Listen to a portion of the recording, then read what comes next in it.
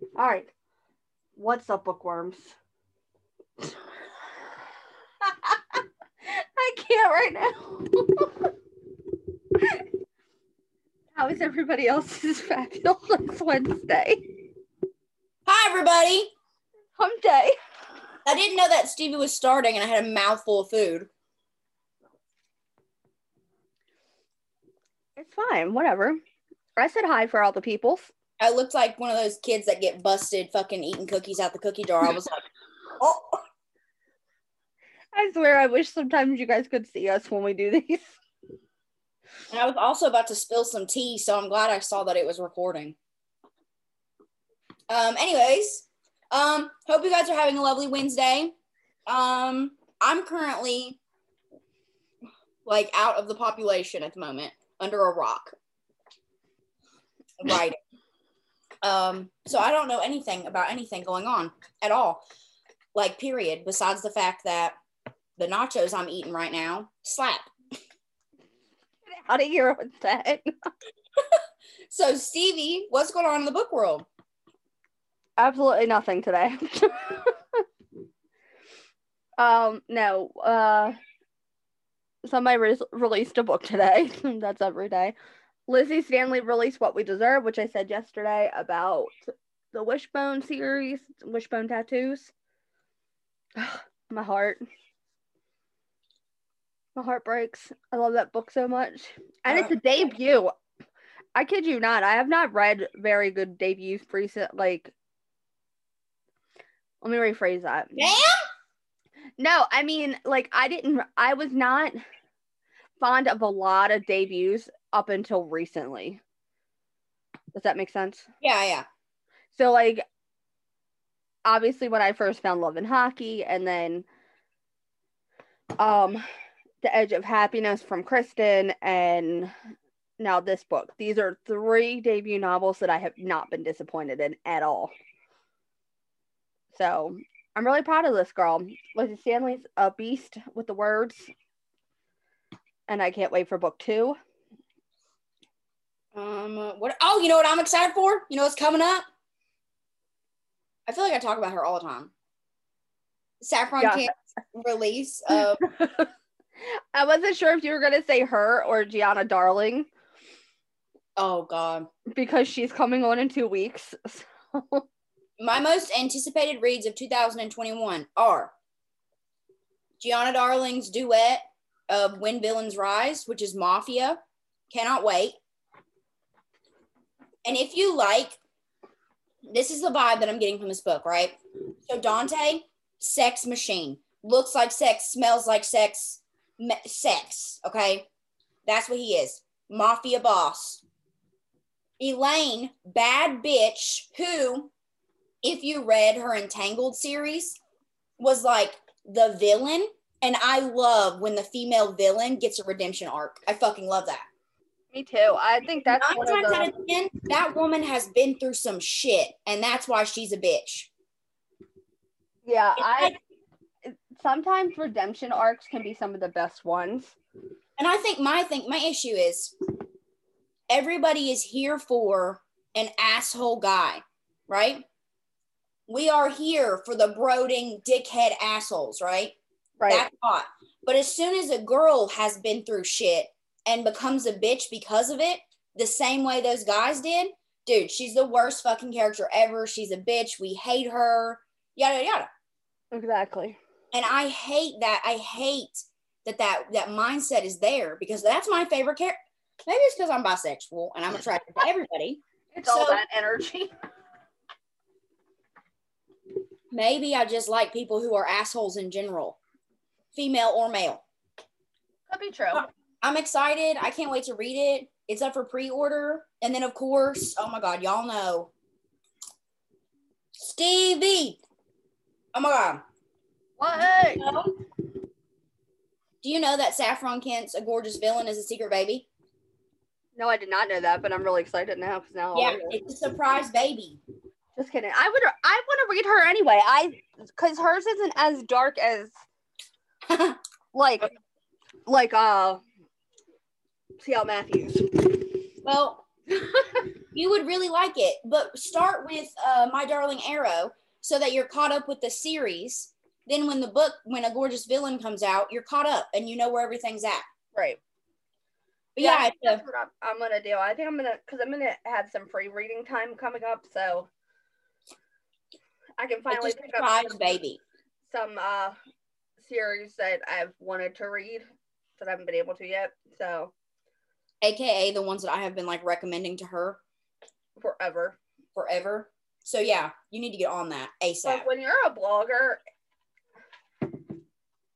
it is a really hard balance between reading for fun and reading for essentially this blog that you have created. Yeah.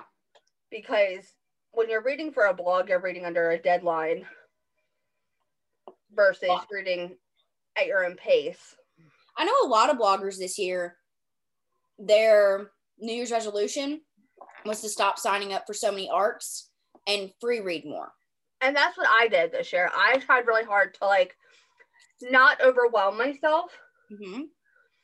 So I think for the month of January, I did like 30 books or not even 30 books. I think it was like 22 or something like that. Mm-hmm. For March. So that was a big decrease for me. And it spaced them out enough that I felt like I was reading for fun again.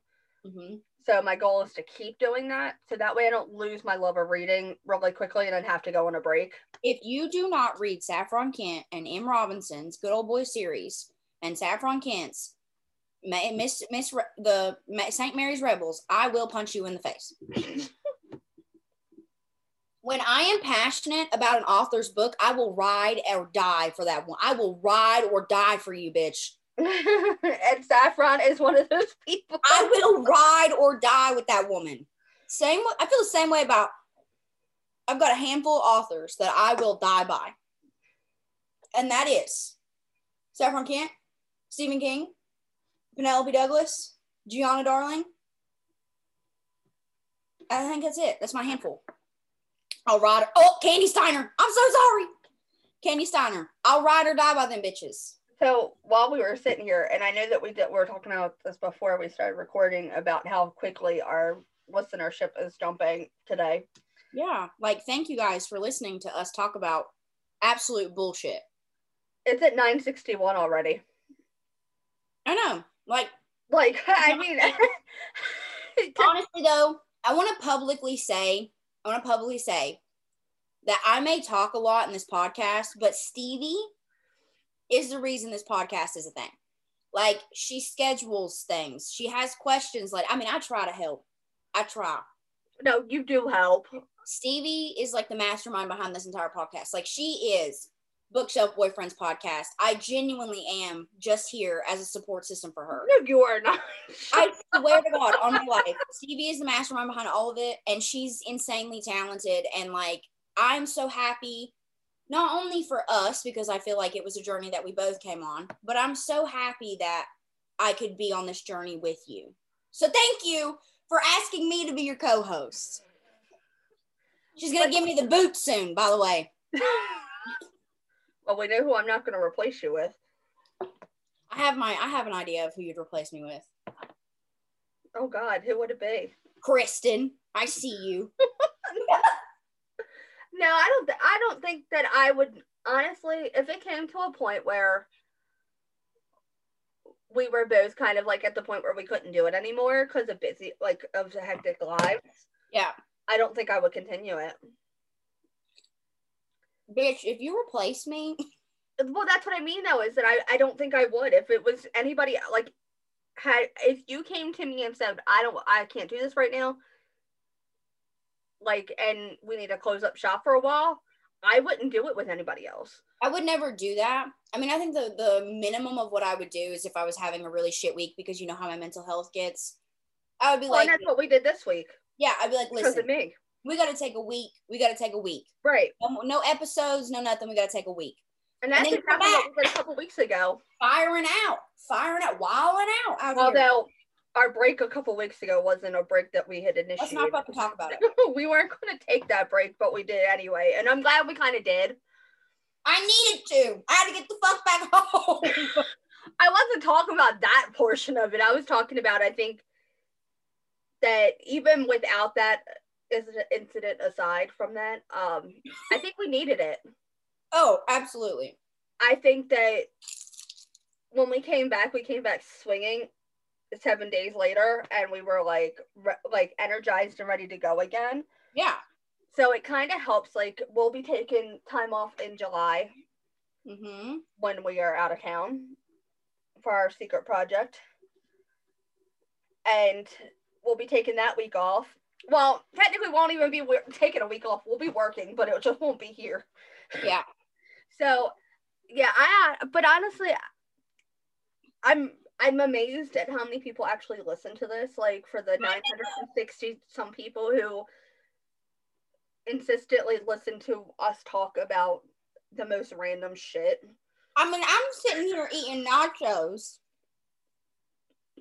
and y'all sitting there listening to my dumb ass. I love y'all, man. I love y'all with my whole heart. I love every one of you that listen.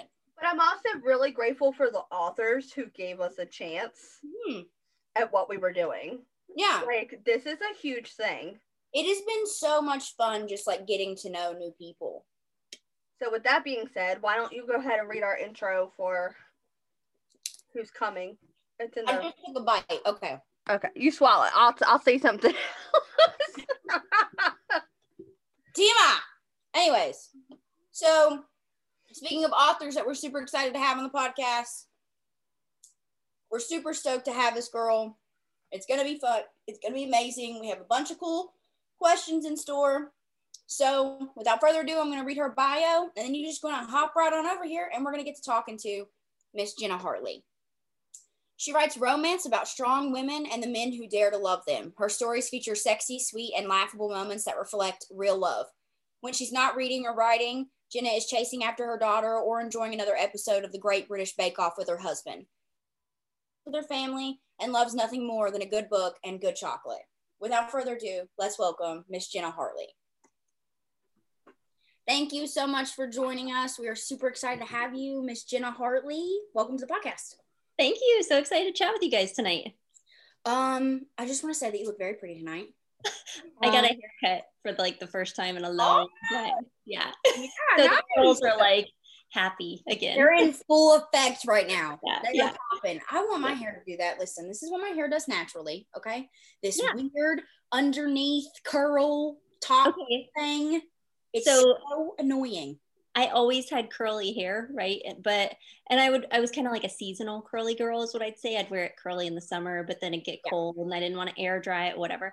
So I had like a virtual curl consult last summer when I was like 6 months past due for a haircut. And I was like, I just need something, somebody help me. So I did this consult and she gave me these great like styling tips, made a huge difference because she was like looking at my hair and she was like, try this, and this. And it was like a game changer.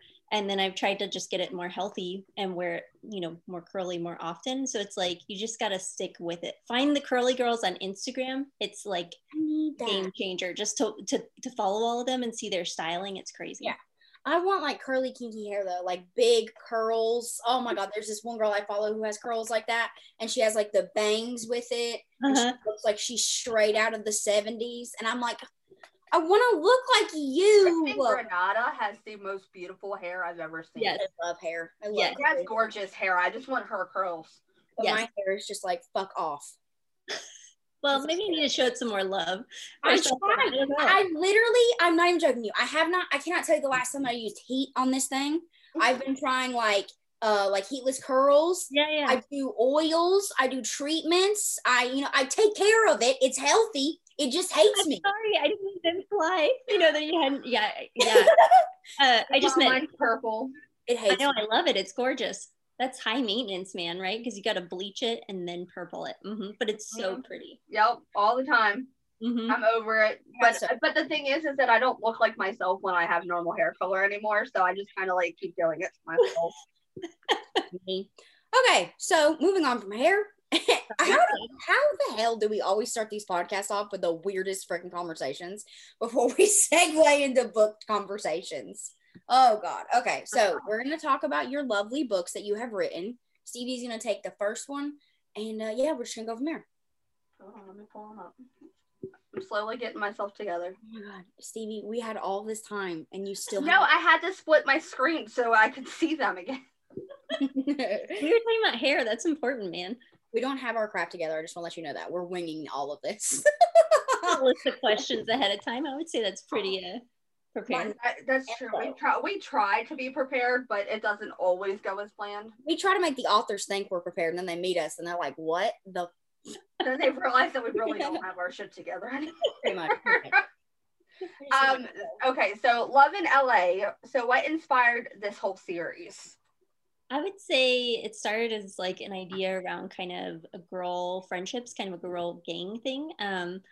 You know, kind of inspired by the friendships in my own life, but also kind of like a, you know, like a reboot of Sex and the City in a way, but set in LA with kind of different characters and different issues. And so, yeah, I would say that's what started it. And then the first book was really inspired by Charlie Puth. He's a singer who has the song Boy. I love him. Yeah, my daughter's like legit obsessed. So we listen to his music a lot. And that song, you know, he talks about you won't wake up beside me because I was born in the 90s. And it's like this younger guy who's like, you know, in love with this older woman, but she like doesn't want to be with him because, you know, appearances, right? Like the May to December thing, like that little vibe. Yes, yeah.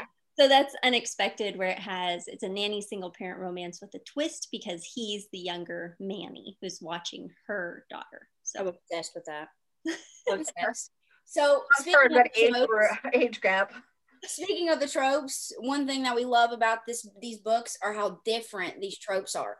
And it's like you can't really, I feel like all tropes are kind of like similar, but it's all about the twist that you put on it. And so you've done a really good job of that. Like for instance, like you're talking about, it's a male nanny and the older woman. And then book 3 is like the age gap, sleeping with the bride's NFL football playing dad.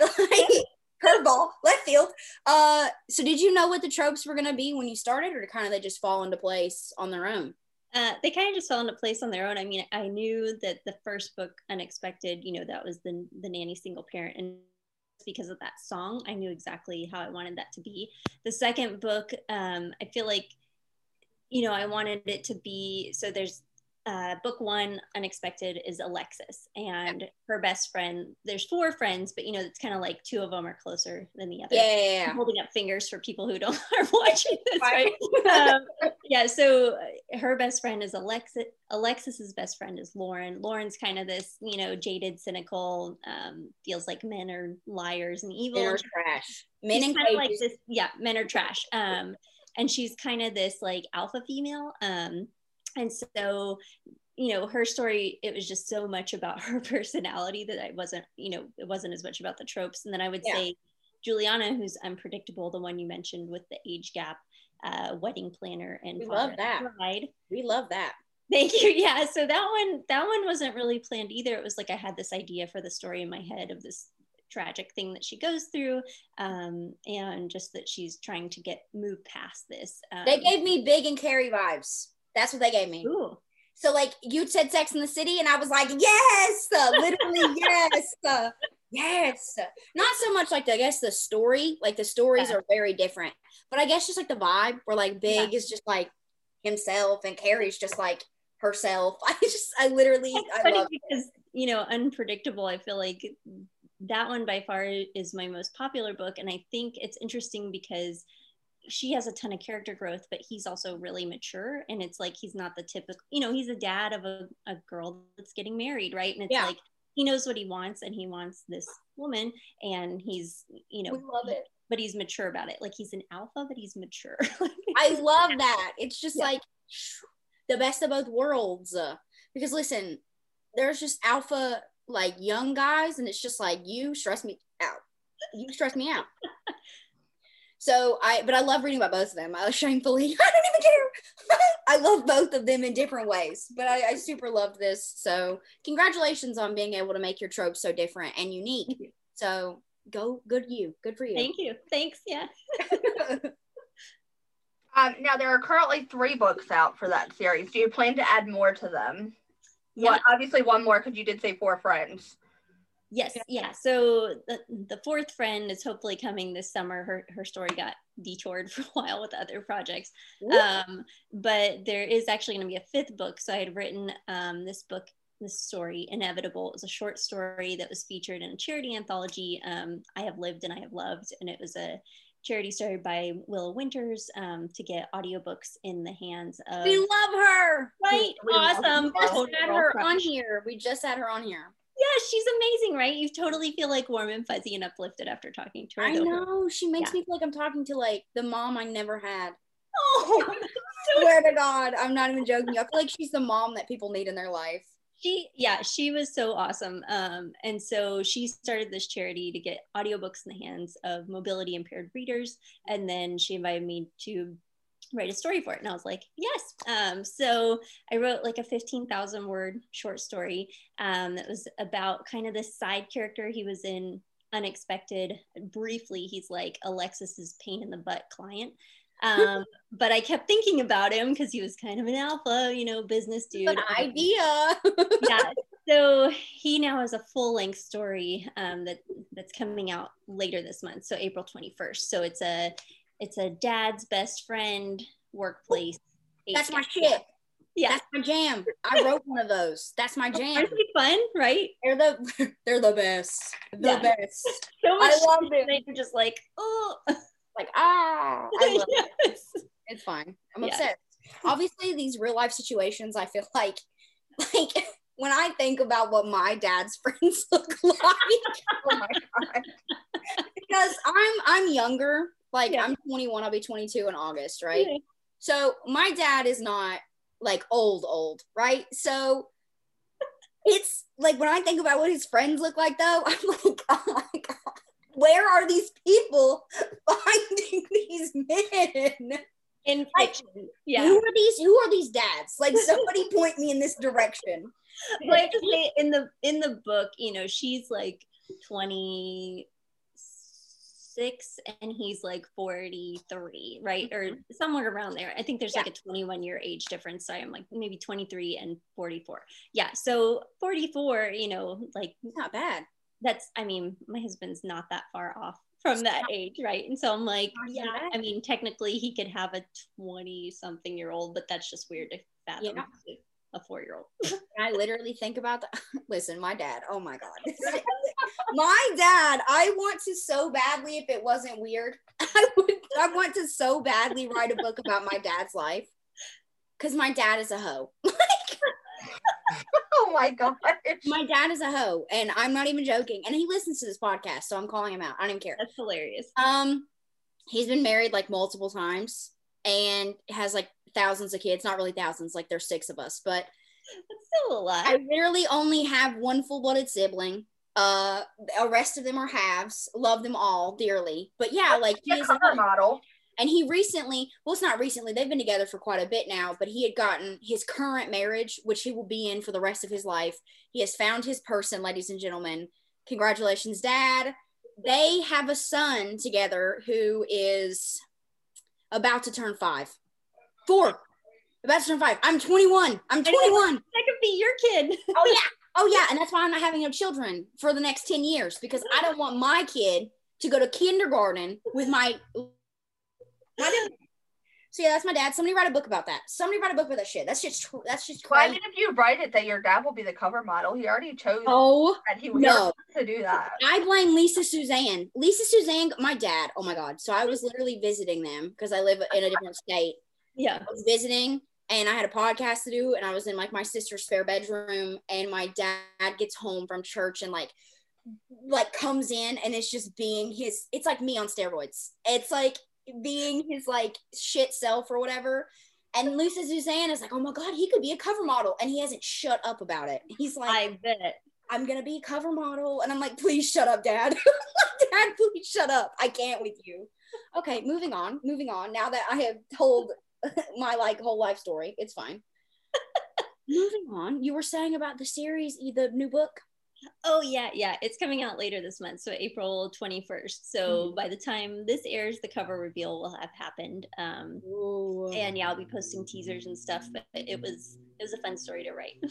I'm excited. I'm sure it was. I'm excited. So Now moving on to Hot Shot, which is in the is it Everyday Heroes? No, Cocky. Yeah. No, it's Everyday Heroes. There we go. Okay, cool. So listen, I get these worlds confused. I like know. a mofo. There's a lot of them.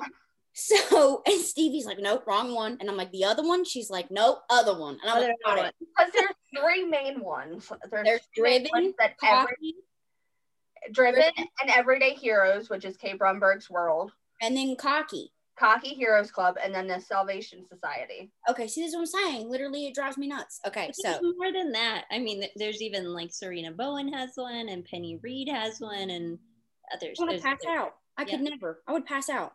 So you recently released a book called Hot Shot, which is part of the Everyday Heroes project. What was it like writing in Kate Bromberg's world? Bromberg. It was a lot of fun. Yeah. I mean, I had read her series, The Everyday Heroes, and getting to kind of play with her characters and introduce my own was a lot of fun because it was just like, you know, visiting someone else's world and having the permission to, you know, mess around with their characters within, you know, certain parameters. Like I can't make their characters divorce or like die, but, you know, I can bring them into the picture. So can't make them murderers or anything, but, you know. Probably not, yeah. You can play around with it. Okay, so Stevie, you take the next question about this one, ma'am? This book focuses on Audrey and Ethan, which is enemies to lovers. Favorite. Did anybody if I could talk today, did anybody in particular inspire this couple? Ooh, I feel like instead of saying did anybody in particular, did any song, any moment, anything inspire? What inspired? 9 times out of 10, I feel like I'm the only fucking person on this earth that actually gets inspiration from actual people. Everybody else is like, I listened to this song and this whole story built itself, and I was like, you lucky dog. You lucky dog. Yeah, I'm trying to think of where the inspiration for that one came from. I mean, I had read her series and I knew that there were certain characters I wanted to work in. I also knew like my sister-in-law had worked for the forestry service, and she had done she wasn't a hotshot, but she had worked with hotshots. So hotshots are these firefighters who work in the field, do under like really extreme conditions, do really important work, and it's very labor intensive. And so that was originally kind of the start of it. And then, you know, Audrey is this kind of big city attorney. So they're enemies to lovers, but they're also kind of opposites because she's, you know, he's like small town kind of hero. She's like big city lawyer, though she's originally from there. And, you know, he kind of makes fun of her for being a hotshot big city attorney kind of thing. So it's kind of a dual play on the word hotshot. Dead ass, have not read this book yet and didn't realize that it was literally about a hotshot firefighter. I'm obsessed with those. I would say, so in the book, you don't see much of him actually hotshotting. So it's more like his off season. So usually they work in the field during fire season, and then most of the time they have other jobs during the off season. So you're kind of seeing him doing his off season work. But yeah, obviously it's a big part of who he is. Have you watched the Brave movie, Only the Brave?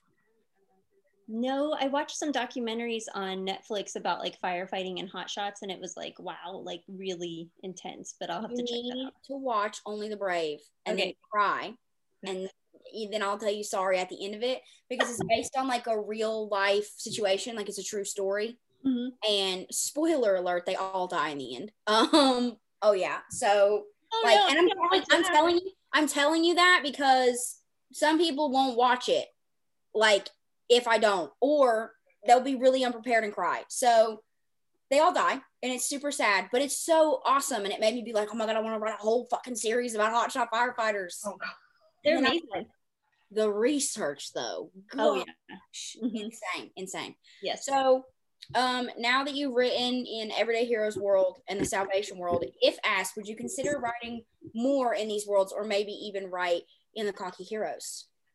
So I actually applied to and was accepted to Cocky Heroes, but at the time I had already accepted. I was like, okay, well, I've like overwhelmed myself, which was an honor to be accepted. You know, I would consider it. I just, for a while now, last year I took on so many kind of projects that were, you know, in the shared worlds or that charity anthology or like a Christmas anthology, that it was like, okay, I need to go back to focusing on my books. And so like Inevitable, which releases this month, it was the last full-length novel that I released was last July. And that's kind of a bigger gap than I wanted. But it was just during the pandemic, I kind of needed shorter projects to have that sense of completion, I think. And so it felt like a really, really big accomplishment when I finished another full-length novel after such a big gap. Yeah. It makes me nervous putting gaps in between stuff because I'm like, God, like like I want enough time to write it and I want enough time for it to be good. But at the same time, I feel like, what if it's too long? Like, what if they wait too long? And it makes me my anxiety cannot handle it. It cannot. It's too much for me. It's too much. I didn't really go into it thinking that I was doing that. It was like, oh yeah, I'll accept this thing and this thing, and I said no to some things and I said yes to some things. And, it's just how it kind of worked out and just the nature of how my brain functioned during this pandemic, I guess. Well, you did lovely. Thank you. You did it. So, all right. Now wrapping up questions about your books, Stevie, take the last one, honey. Okay. So as you said, the cover reveal is happening tomorrow, correct? Mm-hmm. Mm-hmm. So what's next for 2021 besides the release of the next full length, which is this month? Yeah, so Inevitable releases April. The cover reveals April Fool's Day, which it's not a joke. And then excited. What's that? I'm excited. Thank you. Yeah. And then after that will be the last book in the Love in LA series, which is Harper's Story. So I had started working on that last summer and then had to put it aside. And then now I'm picking it back up. And so I hope to release it this summer, but that gives me till like August because summer's a long time.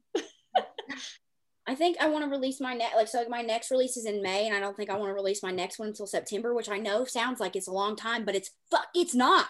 When you think how long it takes to write a full-length novel, an editor, a cover at whatever formatting, proofreading, it's not. It's literally in author world. It feels like 2 weeks. Yes. Yeah. So it's like, can I just not publish another book until the end of the first of the year? Can I have that much time to get ahead? And then there are some authors who are so far ahead with writing. Yeah. They're like 7 books ahead. I'm like, how the fuck?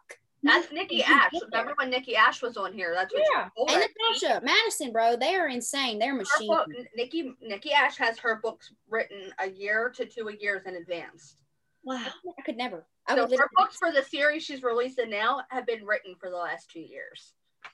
What is she even? So one, ignoring the logistics of the writing, the interesting thing is, like when so this happens to me and I'm guessing maybe it happens to you guys, but it's like, I'm promoting Inevitable now, but I finished writing it weeks ago because it had to go to editor and all of that.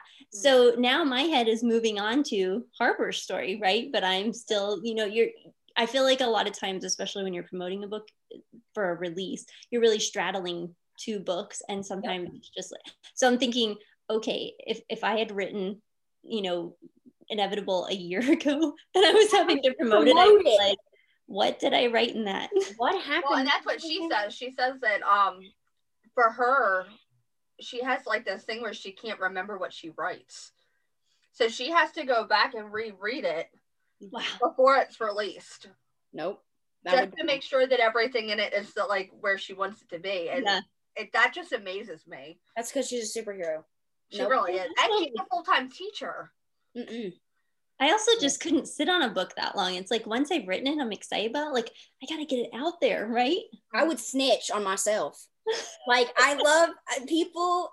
I really do, because if I get excited about an idea, I like an idea for like maybe 2 years down the road. I'm like, oh my God, I got to tell everybody. Yes. I can never keep secrets from anyone. It sucks. I hate it. It's fine. Whatever. So moving on to the writing questions, because writing is obviously a big part of your job. When did you first realize you wanted to be an author or writer / whatever you want to call yourself, something in that genre?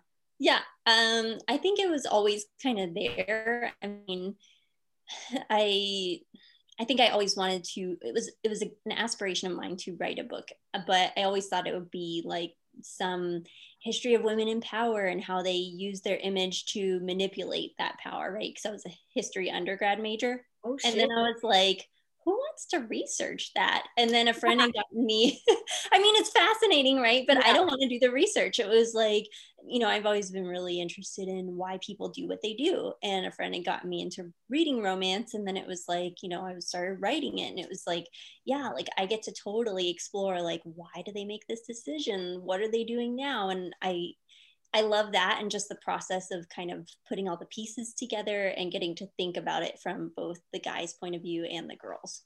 Yeah. I like reading. I like being in a guy's head more than I like being in a girl's. I feel like girls are like, I know this is, I'm not being sexist, because I mean, I'm just not being sexist. It's just, it's a lot more complicated to be in a female's head. It's complicated to be in my own head, let alone somebody else's. But guys are kind of like, I mean, even if you make them like have a tragic backstory and they're complicated, I feel like guys are just so much more straightforward and shit in their head. Females are not. We'll go like round and round with shit. And it's like, ugh, I cannot deal with it. I like writing from a guy's POV more than a female's, which is Do you ever write solely from their point of view for your books? I would love to do that. I would love to write just a straight, actually, I'm writing a male romance. So you get to. I get to. I'm so excited. So excited. I am so excited. And like, I notice sometimes when I'm writing, like when like a chapter is in a female's POV, like currently, actually, I'm like, why is her chapter smaller than his? I'm confused. And so I have to go back and I have to be like, fix it. It's uneven. So no problem. It's fine. I'll figure it out eventually. Work it out. So do you have any interesting quirks when you're writing? Like, do you eat Twizzlers, or do you like have to have the same coffee every morning? Is there anything weird you do? I mean, I like listening to music that doesn't have lyrics, and I can't really handle much visual clutter. So one day, so usually I'll either write in my bedroom / office, but my husband is currently also working in there full time, and sometimes it's like just the atmosphere of like the bedroom, somebody else is in there, maybe he's on a phone call for work. So sometimes I go in this front room that kind of we have it set up, it's like an art kind of classroom. You know, it has my daughter's paintings on the wall, and it's very like happy and light. So one day I love that. Yeah, so one day I gone in there, and there's like stuff where there shouldn't be, and it's just bothering me, and I can't handle it because it's like, you know, messing up with my mind. So I move it, and then after nap time, my daughter is like, "Why is this in the donut pile?" And I was like, "What's the donut pile? I want a donut pile." So she meant the donate pile, because she knows like there's this specific spot in the room that's like for donations. You know, it's like she's outgrown clothes, or we have toys, or, you know, we went through this whole cleaning thing. And so she's like, "Why donate pile?" And I was like, "Oh." So I'm trying to explain to my like, I can't handle the visual clutter. I needed to move it over there. It's bothering me. Donated, yeah. So I would say, yeah, the music without lyrics and just the visual clutter situation. There is this symphony called Midnight String Quartet, and it's just violins. Oh, pretty. And and they do covers of like big songs. So like you go to like, they're on Spotify or like Apple Music, like they have albums like where they perform certain artists. So like they do like the Bee Gees, Elton John, Halsey, Charlie Puth, Phil Collins, like they do all of that, and they do all kinds of songs with it. So it's not lyrics. Yes. It's just like there's something about violin music that makes everything sound like you're getting your heart ripped out of your chest. And I love listening to it, especially when I'm writing sad scenes, because sometimes I'll be like, because it's like, even if it can't be songs I know, or else my head's gonna start adding the lyrics to it. So it's like, even though that sounds beautiful, most of mine are Spotify playlists that are like under the focus section, and they're like electronic chill or electronic focus or whatever, you know. I cannot. Also, I just realized this about myself. It's super funny, actually. When I'm writing the last chapter or the epilogue in every single book I've ever wrote, I listen to the same song until it's gone. And I swear, it's Iris by is it the Google Dolls, or is it the Go-Go Dolls? The Google Dolls. Google Dolls, whatever. I listen to that song every single time I'm writing the end of a book. Every book. There is just something majestic about that song. Like you hear it and you think that you're like at the end of your movie running towards the love of your life, jumping into his arms or her arms, doesn't matter. And it's just like, I love it. It's so makes me so happy. I love it. It's my favorite. Anyway, so how do you handle negative feedback? It's a big part of the community. It's a thing. I mean, you sign up for it when you start writing, but how do you handle it that you think might be differently than other people do? Or advice to others? Yeah, I would say, you know, typically I don't read a ton of my reviews. So I read some on Goodreads kind of in the beginning to get snippets for like my editorial reviews or for promotional materials. And usually those are ARC reviews, right? And so I know that they typically like my books. They're leaving an honest review, but they're typically predisposed to like my style of writing. And then I would say that, you know, as far as negative feedback, there have been a few reviewers that I've actually turned into beta readers because they weren't providing like a nasty review. They were providing really constructive criticism. And then I would go and look at some of their other reviews and I'd be like, yeah, like, I mean, when I would read their review of my book, I would be like, yes, you, I knew there were some weak points. You exactly picked them out, and maybe I couldn't succinctly say why, but you were able to. So will you please be my beta reader? So I've done that with like 2 beta readers. What? Yeah. So it was like, I knew that they, you know, perhaps understood what I was going for, but I didn't convey it clearly. And so I would say using constructive criticism out of potentially negative reviews to try and make your work better. Otherwise, I would just say, you know, my goal is always to put out a book that I'm proud of. And my husband's aunt, who we're close to, she had always told her kids, like before they would ever have a piano recital or like a test, she would say, or turn in like a paper, she would say, you know, like, do you feel like you did a good job? Are you proud of it? You know, regardless of the grade. And so I feel like when I write a book, I try and make sure that I'm proud of the story regardless of how it's received by readers, so that I know, like, even if everybody didn't love it, at least like I did the story justice how I saw it. Yeah, I love that. That's super good advice. Like, I really like that. I like the beta idea thing. I'm like terrified of like the reviews that are like coming for your throat.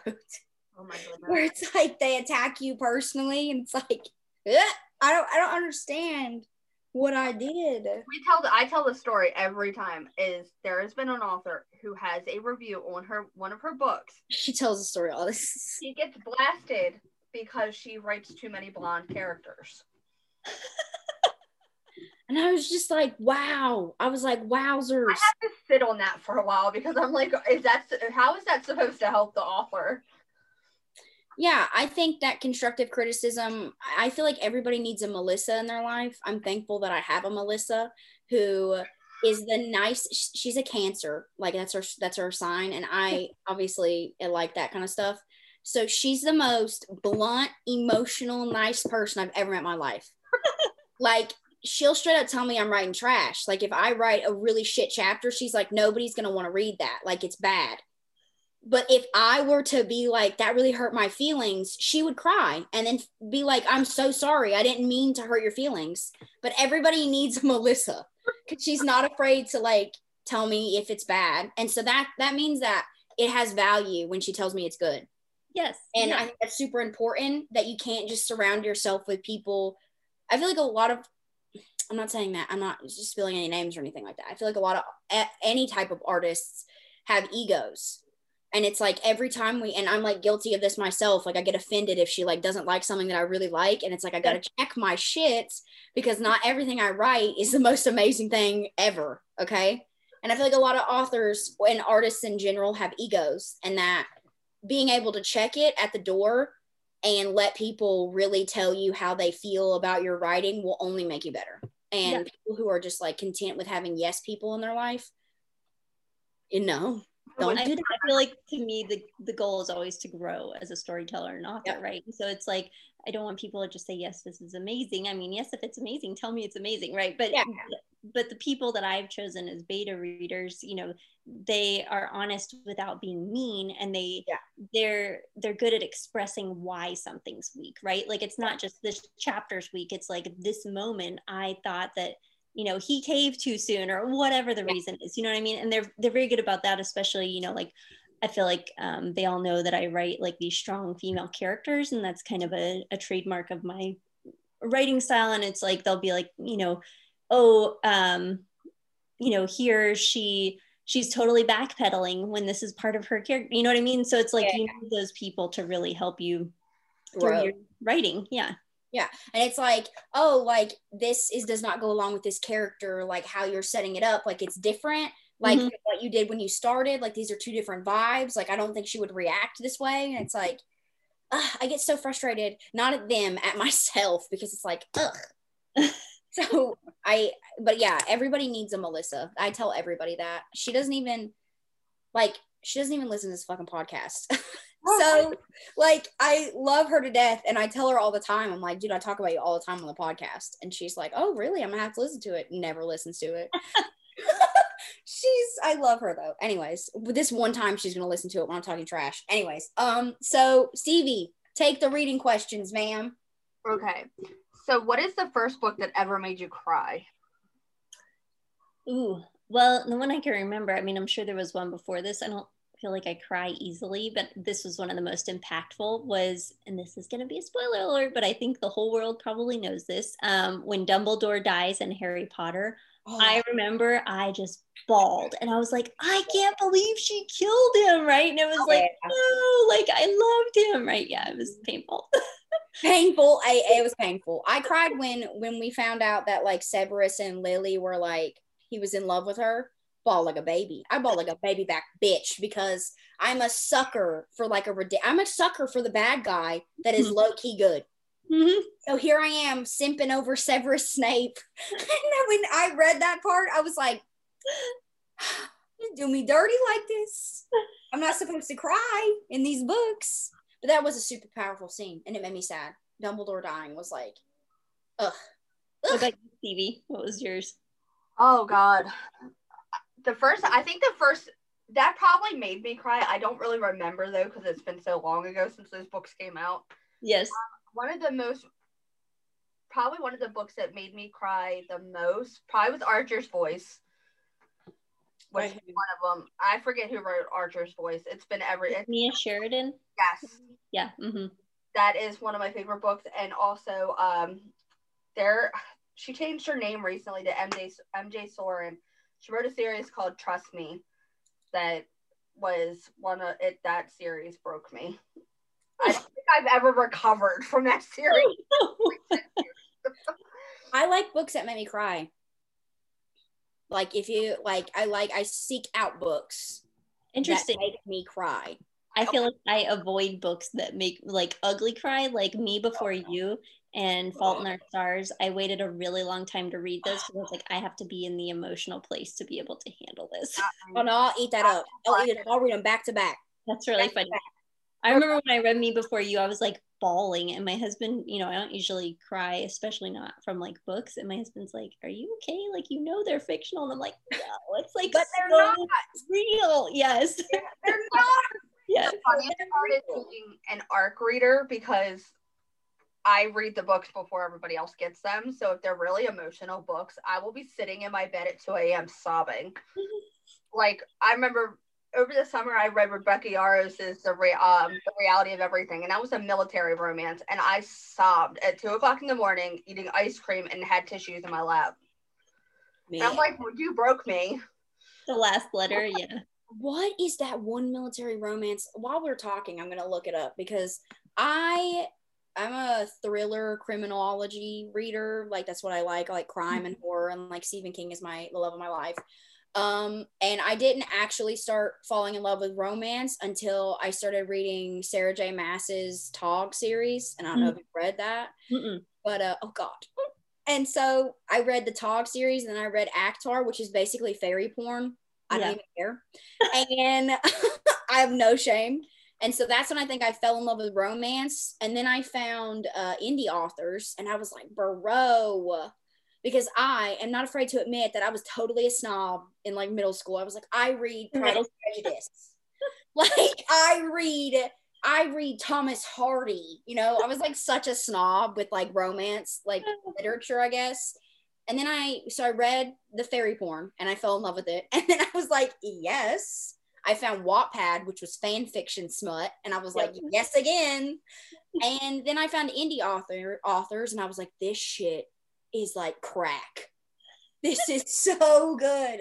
And I think Monica Robinson's Good Old Boy series, though all 4 of those books, fucked me up. Like, I was emotional for weeks. Wow. Couldn't read anything because I was so sad, but like happy at the same time because they got their happily ever afters. But yeah. What was it, Sunday when we did our live event with April Canavan, and her book came out on Tuesday, and I said, I think I need therapy because of you. This is the book I like. Give me therapy. Like, I love it. I love the book, but I literally needed therapy afterwards, and I was like, I'm gonna need you to pay my therapy bill now. I love it. So what are some of your favorite authors to read? Ooh, I mean, I'm definitely a mood reader. And I would say, like, I love Amy Dawes. She's just funny. And it's funny because my dad started reading my books. So, like, he picked it up one day, just started reading, and I'm like, okay, like, my mom usually reads them, but not my dad. And he's not much of a reader. He loves learning, but not usually books. I would pass out. Devoured them all, and he's always like, so do you have a new one for me? So I started giving him some of my favorite authors' books to him to read. So now he has a feature in my newsletter, which a reader helped me name, and it's called Daddy Knows Best. I'm subscribing to this newsletter just for you. Yeah, so I gave him some, like, for his birthday and Christmas. So he read Endurance by Amy Dawes because I thought, he'd love, like, the humor of it and everything, and just kind of fast paced. And so he loved that one. And then this month he'll have another recommendation. So I'm trying to do them once a month. But I would kill my father if he ever picked up my books. I think I need to follow this. I do too. I want to know, like, please send me the sign up. That is amazing. Yeah, there's a link in my Instagram bio, but I'll send it to you. I want to read those. That's so amazing. Literally, my dad is the biggest supporter ever. He has all of my books, but like, if he ever attempted to read them, I would, no.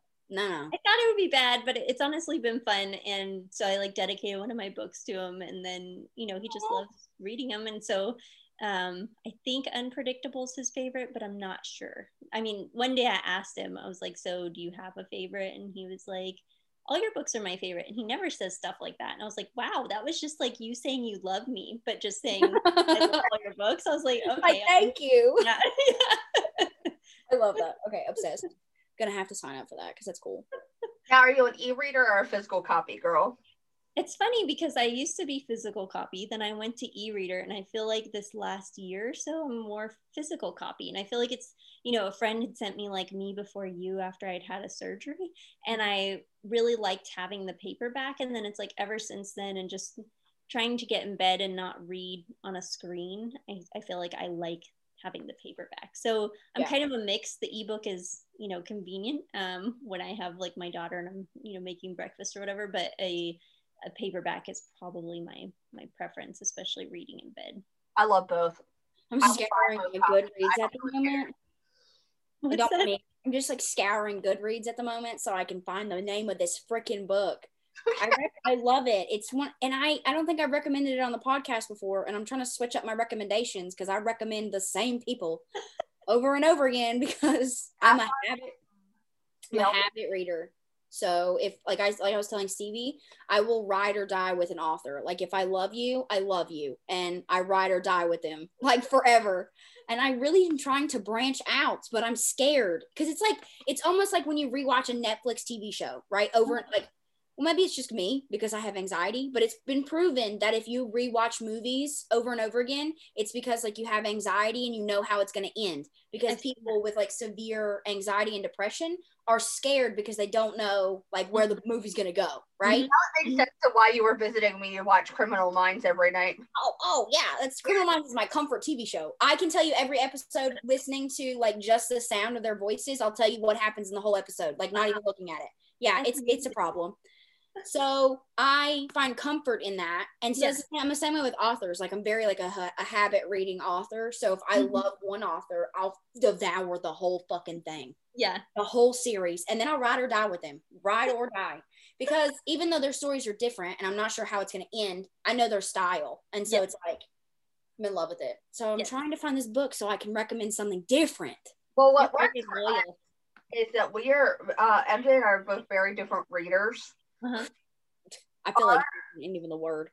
Our recommendations are very, very far apart on spectrums. I think you would like Stevie's recommendations more than you would like mine, obviously. I think, honestly. She's the dark romance, and I'm like, my favorite trope is secret babies. Oh, she loves it. She like eats them up. It's insane. Awesome.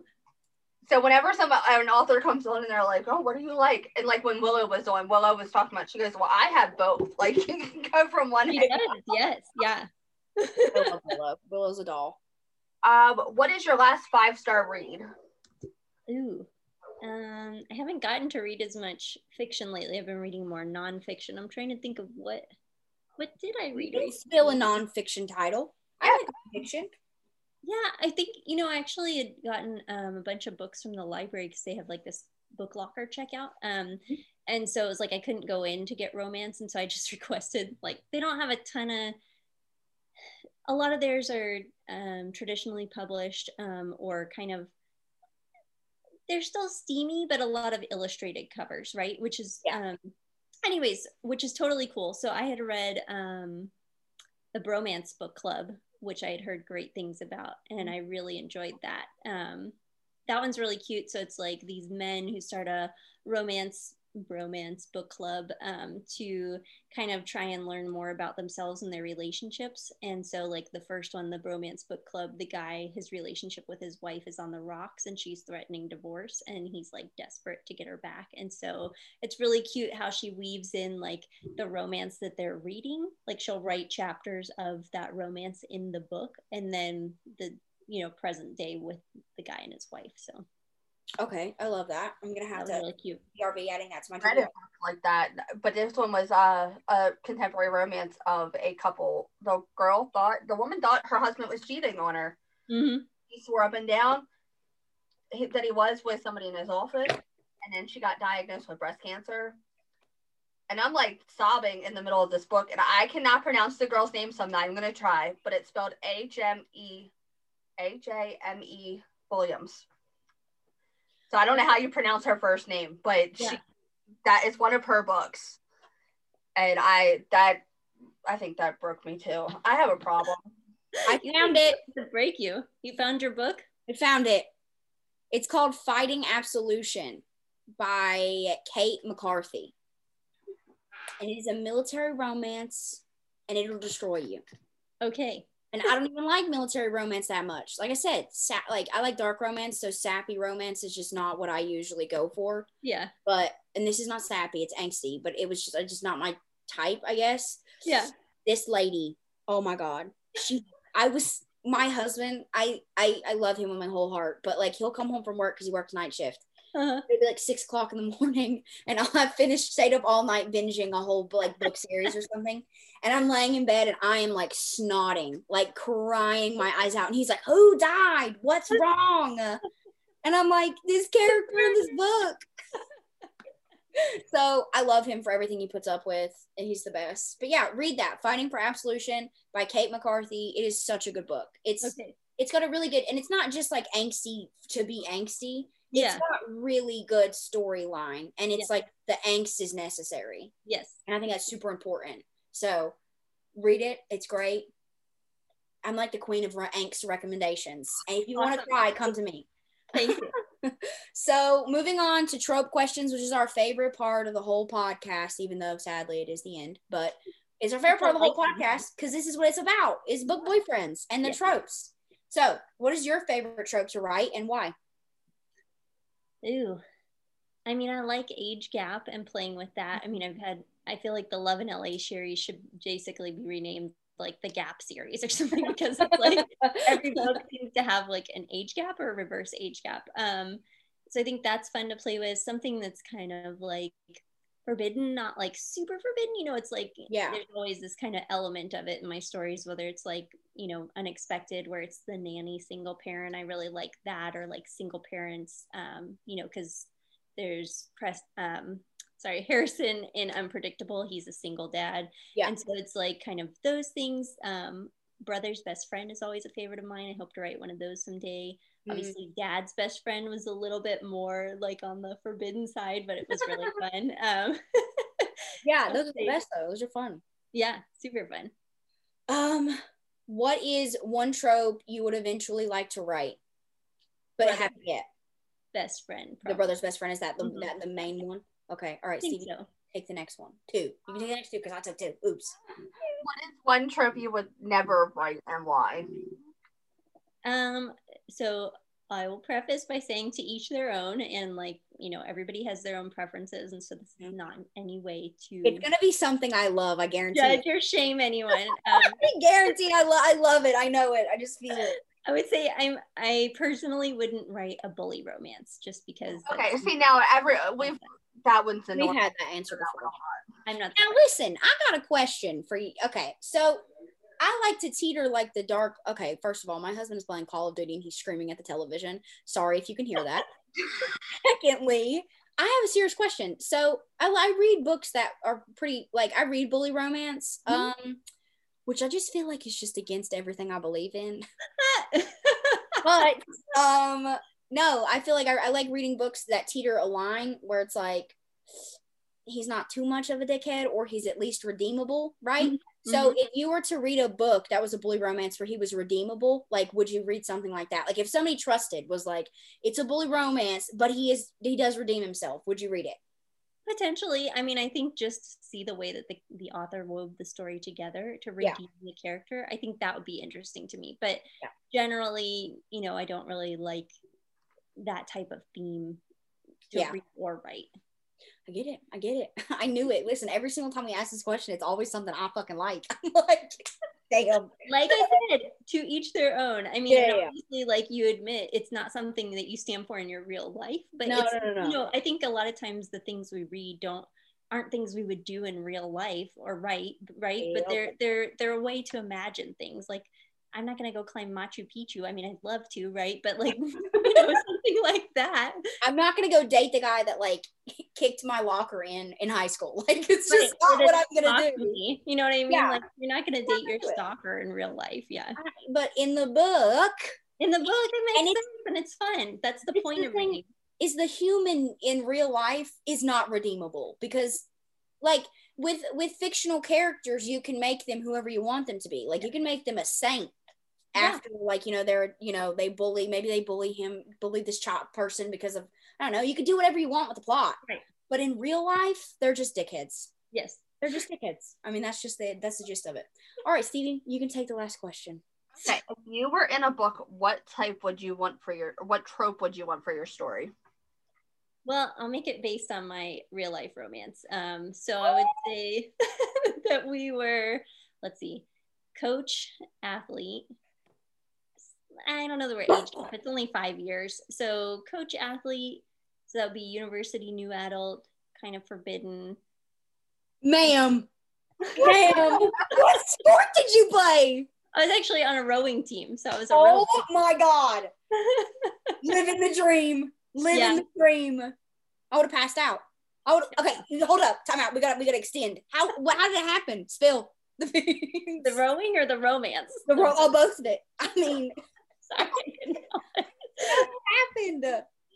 Let's see. So I was in band in high school, so I was not an athlete, though I liked working out. And then I went to college. I was pledging for a sorority because my mom was like, "You've never had many girlfriends. This is the way to make girlfriends." And I was like, "All right, whatever." Didn't totally buy into that whole thing. Not a sorority.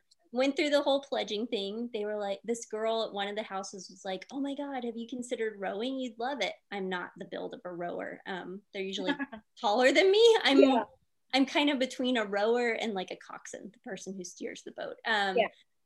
Anyways, so I was like, well, that sounds interesting. I like trying new things. So I went, tried out. They had a NCAA women's team, which I didn't make it onto, which was a great thing because that was women only. And I got on the club co-ed team. So it was guys and girls. So we competed separately, right? So we'd everybody train in the same boathouse. You'd travel on trips together, but you only girls rode in a boat, only boys rode in a boat.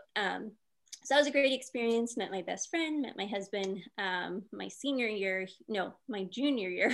he was a coach. So he was getting his PhD And so it was like, he was one of the men's novice coaches. I was on the women's varsity, and I was the travel coordinator for the team. So I coordinated all the travel for up to 100 people. And you saw him and you were like, that's it.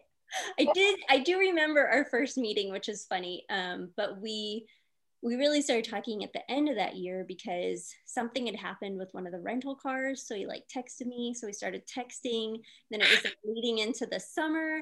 And then we just kept talking over the summer, and we'd do these like weekly fun runs and like group bike rides. It was like punishing. We were running in like 100-degree heat, 5Ks to like race. And I was mostly doing it so I could see him, right, in a approved setting, right? Yeah.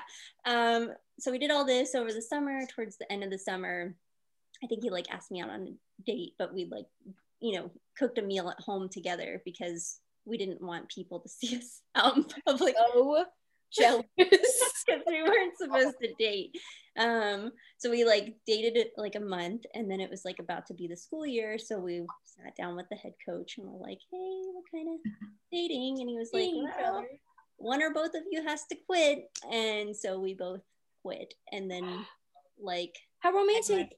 Later we were engaged, and like fuck the hierarchy. We were married. Yeah. Fuck the hierarchy. Fuck y'all. There you go. I'm obsessed. I love coach-student thing. I'm of legal age, let me clarify. Oh, yeah. I mean, I was like 20 and he was like 25. It was not like so good. Anything illegal or scandalous by any means.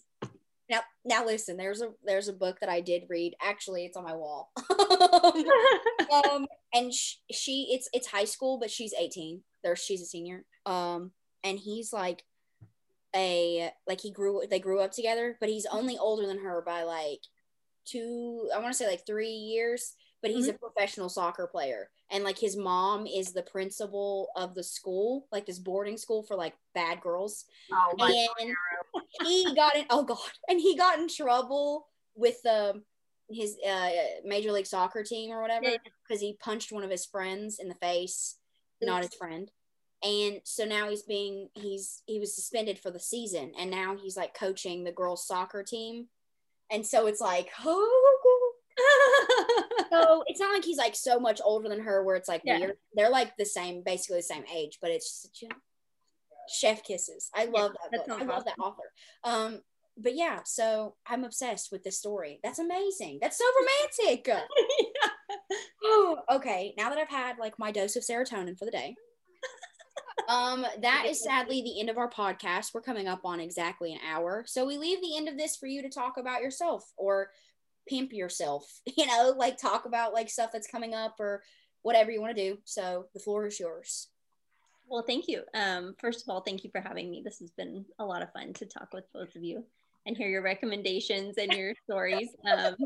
My cheeks kind of hurt from laughing. So I would say, if you're a new to me reader, you can find me on Instagram at author Jenna Hartley or my website, authorjennahartley.com. You can see all my books there. They're all free in Kindle Unlimited, and they kind of have this fun, strong women and the men who dare to love them with a sexy, kind of heartwarming feel. So check it out. Awesome. Thank you so much for joining us, and we hope you have a lovely night. Thank you, too.